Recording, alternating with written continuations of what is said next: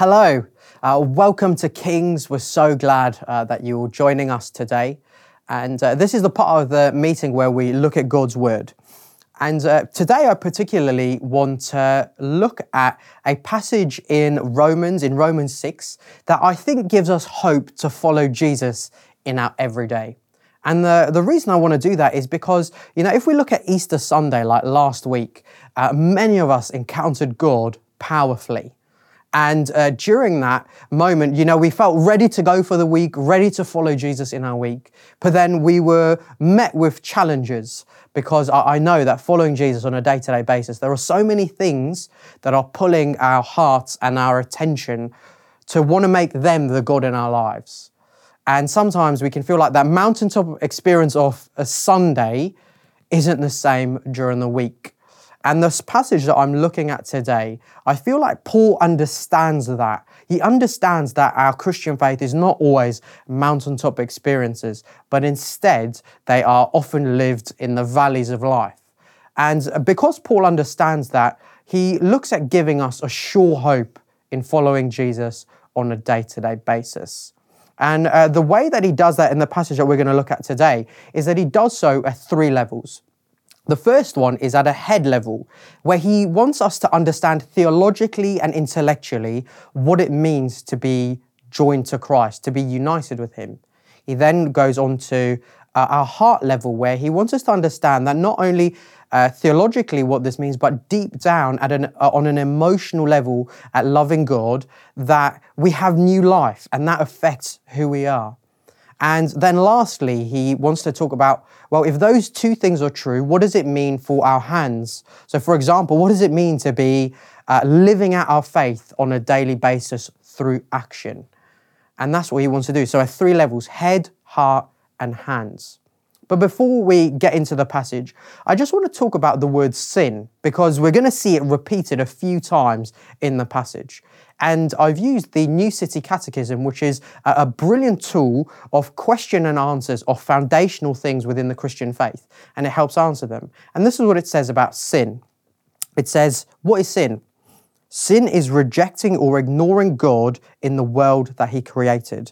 It is rebelling against him by living without reference to him, not being able to do or be what he requires in his law, resulting in our death, both physically and spiritually, and the disintegration of all creation.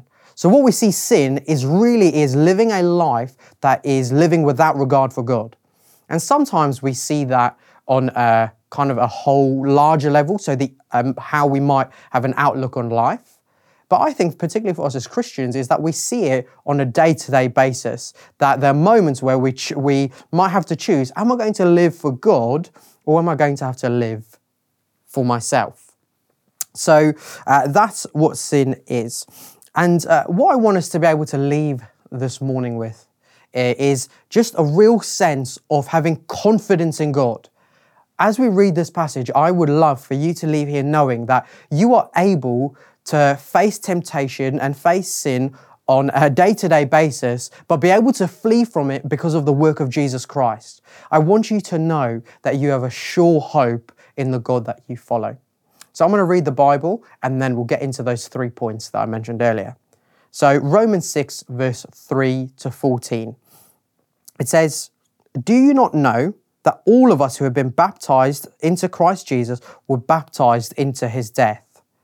We were buried therefore with him by baptism into death, in order that just as Christ was raised from the dead by the glory of the Father, we too might walk in newness of life. For if we have been united with him in a death like his, we shall certainly be united with him in a resurrection like his. We know that our old self was crucified with him in order that the body of sin might be brought to nothing, so that we would no longer be slaves to sin. For one who has died has been set free from sin. Now, if we have died with Christ, we believe that we will also live with him. We know that Christ, being raised from the dead, will never die again.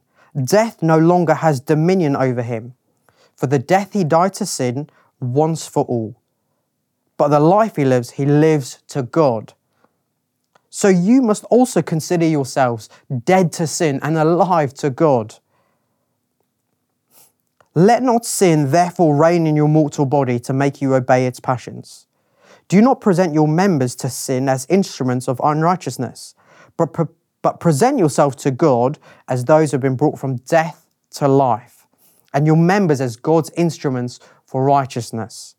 For sin will have no dominion over you, since you are under grace, not law.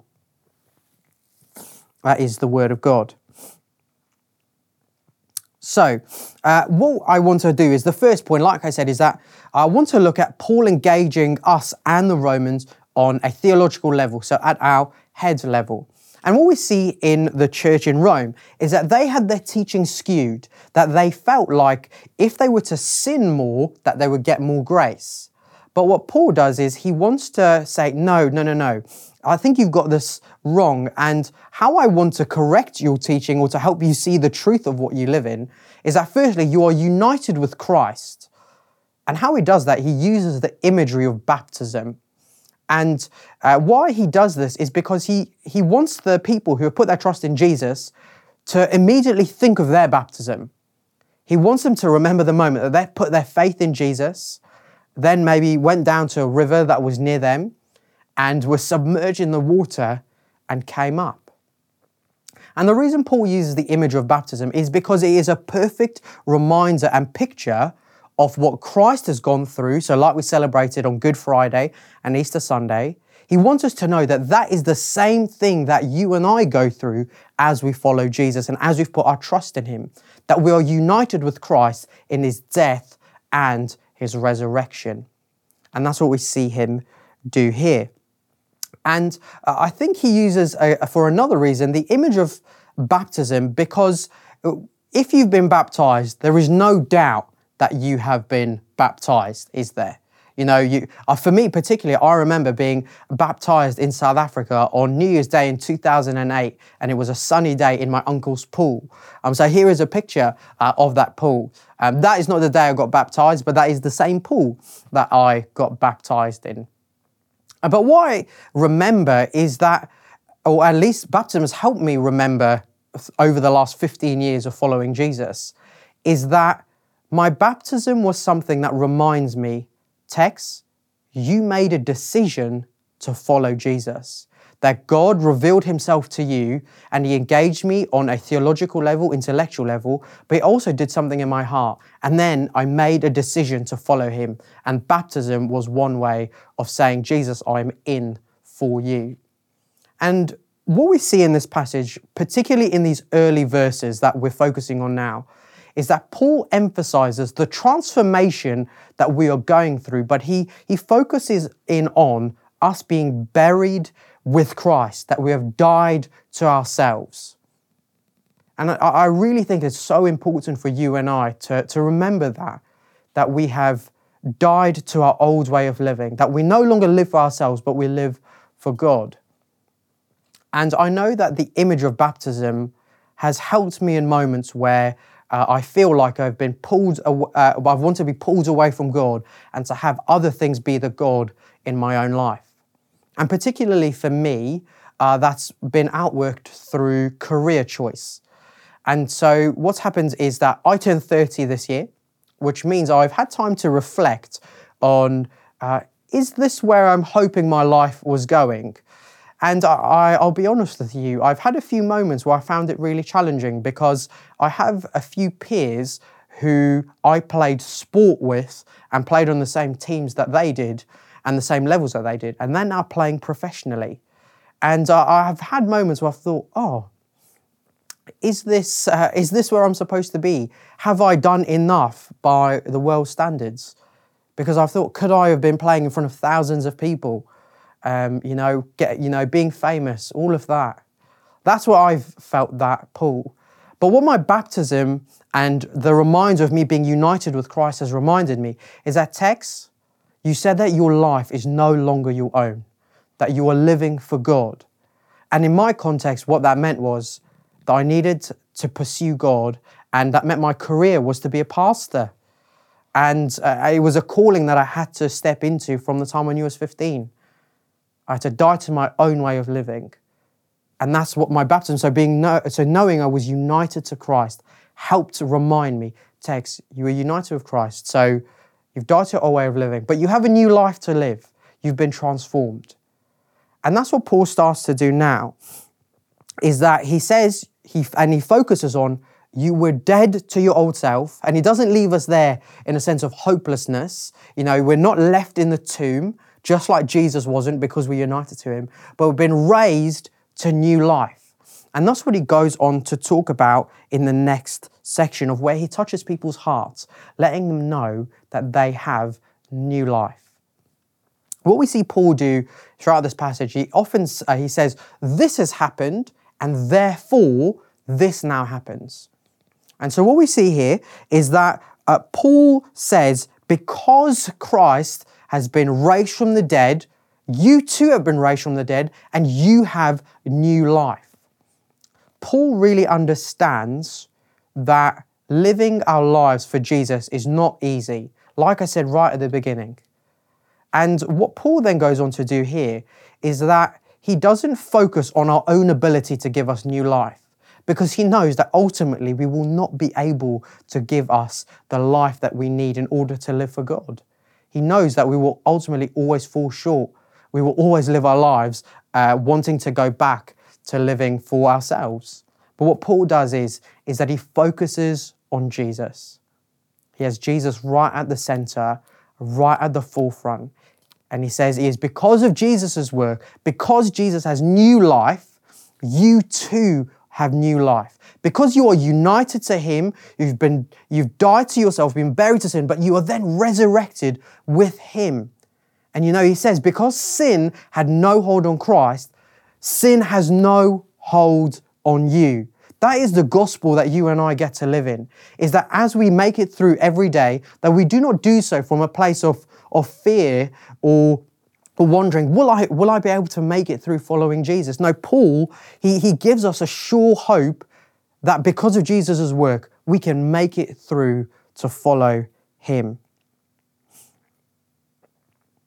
I think it's really important that we live our lives from a sense of victory on the cross. And what I think that means is that we live our lives understanding and celebrating Resurrection Sunday. That we don't just focus on the element of how sin is in the world, but to realize what Paul is doing. He says, because you have new life, you are able to flee from sin, that you are able to follow Jesus because he has given you new life. And I feel like this quote from the Asia Bible Commentary series has helped me understand this a bit more in terms of the questions that we ask. It says, instead of submitting to sin slavery, we should remember that we are dead to sin, but alive to God in Christ Jesus. So instead of asking, shall we go on sinning that grace may increase, we should ask, now that I'm no longer a slave to sin, why am I submitting to it? Essentially what it's saying is that the question is no longer, oh no, I'm a slave to sin and I will just go wherever it takes me, like my hands are handcuffed and there's a chain pulling me there. Because we have new life in Jesus, it means that we can say to sin, no, sin, I will not come to your temptations. I will not succumb to them. Because of the Holy Spirit at work in me, I can say no to temptation and trust in Jesus. You know, a great tool that I have found just as I've been kind of had temptation around me or wanting to pull me away from Jesus and to look at and focus on other things and have maybe other idols in my life, is in those moments just saying, Jesus, please come and help me. I've often found that by the power of his Holy Spirit, he comes and he says, Tex, remember, I'm with you. I am able to help you follow Jesus. And I could encourage you, maybe that is something that you could do. But what we see here is that we should live from a place of victory of Jesus' resurrection because we have new life. But I do also want to be honest and also clarify that I'm not saying that this is automatic or easy. And if anything, Paul is implying that you and I have some agency in this, that we have a choice to make. Will we live in this newness of life and, follow God's promptings. I think a silly example, but it makes my point, is particularly for myself, right? So I really like donuts. Like, I like them a lot. And one of my favorite donuts to eat are actually these mini donut bites that Krispy Kreme make. And they're probably about this big, and they're around 8 in a pack. And so what I normally do is I normally buy I buy 2 packs of 8, so 16 little bites. And I can't have too much sugar because I have diabetes that runs in my family, so I'm at risk of having diabetes. And I can sometimes, because it's in the Sainsbury near me, I can easily access them. So I know that text, you should only have 2 or 3, and you've got to put them aside. But there are moments of temptation where I walk up to the box and I think, I really want this. Should I have it? Should I go for it? And to my embarrassment, more often than not, I do have them. But the point I'm trying to make is that for us following Jesus and living from a sense of victory and knowing that we have new life, we are able to say no to the donuts. On a serious note, we're able to say no to sin because of the work of Jesus. We're not like me with these donuts, that we have the power of the Holy Spirit at work in us to flee from them.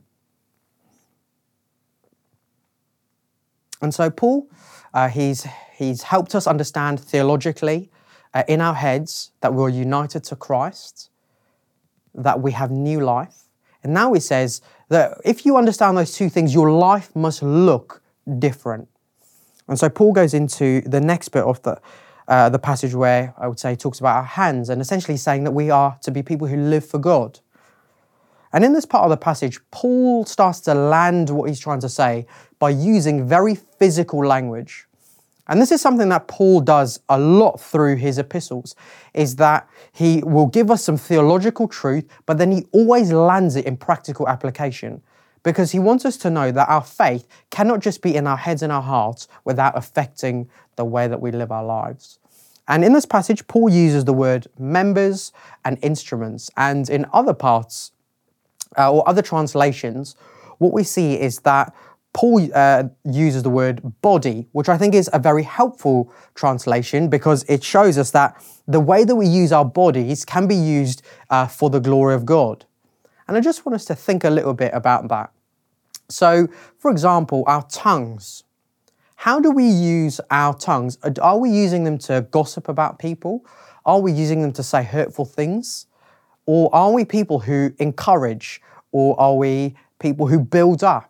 You know, that there we see that it's not just about fleeing from unrighteousness, but it's also being able to use our bodies for righteousness. What about our eyes? What are we watching? Are we watching things that are building us up? Or are we watching things that are unhelpful? And I think particularly for our culture, with the way that we use our eyes, I don't think it's necessarily what we watch, which I do think is an important part, but I think it's the duration that we watch things. How many times have we, said, I'm going to put my alarm on, I'm going to read the Bible tomorrow morning, and then the alarm goes off, and we just go back to sleep because we're too tired. And why are we too tired? Because we may have been scrolling a little bit longer on our social media, or have we been, we said, I'll just watch one more episode of that show that's been left on a cliffhanger. Again, I'm not saying social media or those episodes are bad or the shows we're watching are necessarily bad. But again, it's the duration of how we're using our eyes. Are we using them to think, God, I want to be able to read your word, instead of maybe watching an extra episode of something or an extra 20 minutes on social media? Am I reading your word? Because I know that will build me up and be used for building other people up. What about our ears? What are we listening to? You know, are we listening to podcasts that build us up and help us love Jesus and help others love Jesus? I think also another one is like literally, how do we use the whole of our bodies? Do we just want to have leisure for ourselves and do what's best for us? Or do we want to live for God and for His glory and see how we could use our gifts and talents to glorify Him? So Paul wants to help us understand the way we use our bodies comes from understanding that we are united with Christ, we have new life, and as a result, we are people who live for His glory, and we are able to live for His glory. And what I particularly want us to have hope in today is to know that you aren't like I said earlier, you are not a slave to sin going where it takes you, but you have a sure hope in Jesus, knowing that he has made a way for you to live for his glory, that you were buried to sin and you have been raised to new life. And in terms of just having a sure hope, so many of you will know that I have recently torn my Achilles tendon and I had to have surgery on it. And the thing about the surgery is that I'm hoping that it's worked. I am hoping that when I come out of the boot that I'm in, that I'm going to be able to walk, I'm going to be able to run, play rugby. But I just don't know.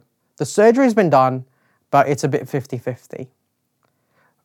Our hope in Jesus is not like my surgery. It is not 50-50 as to whether or not we can live a life that is thriving and for the glory of God. And when I say thriving, I don't just mean everything goes well. I mean that thriving in the sense of that we're able to weather storms, that we're able to flee from sin and live our lives for the glory of God.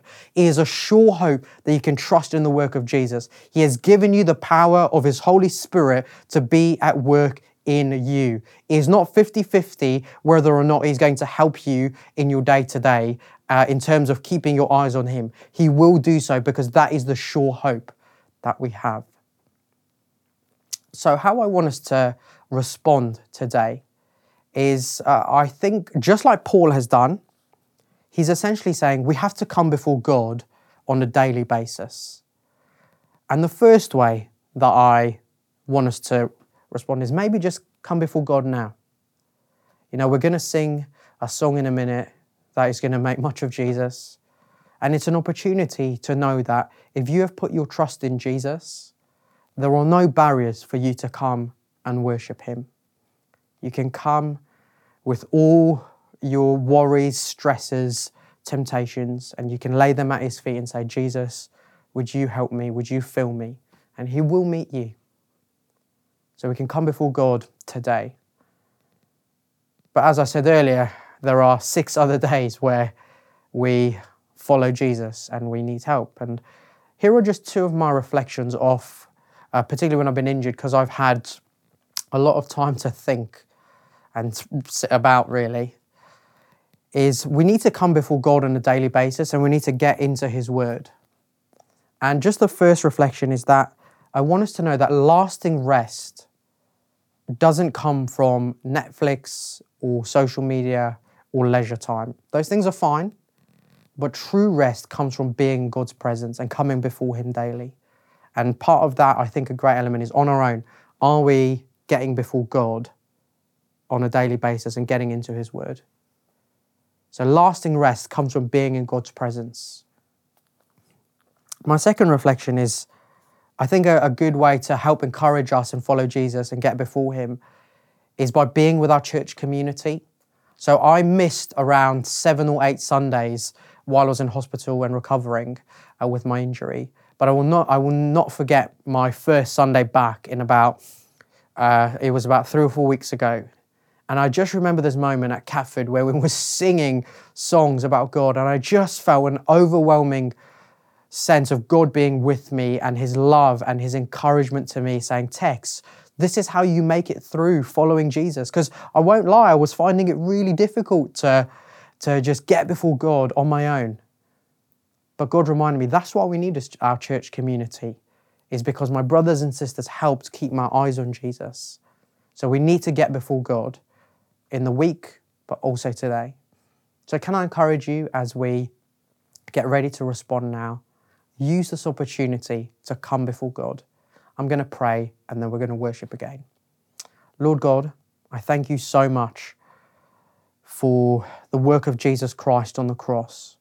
God, I thank you because of his death and resurrection that I am united with Christ, that I am given new life, and I'm able to live for his glory. And God, thank you that is the truth for us.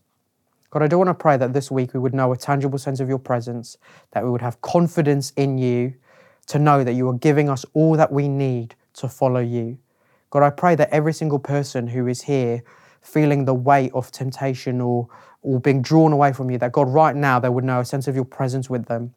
They would know that you are drawing them to yourself and that you have given them power to live and flee from sin for your glory. In Jesus' name, amen.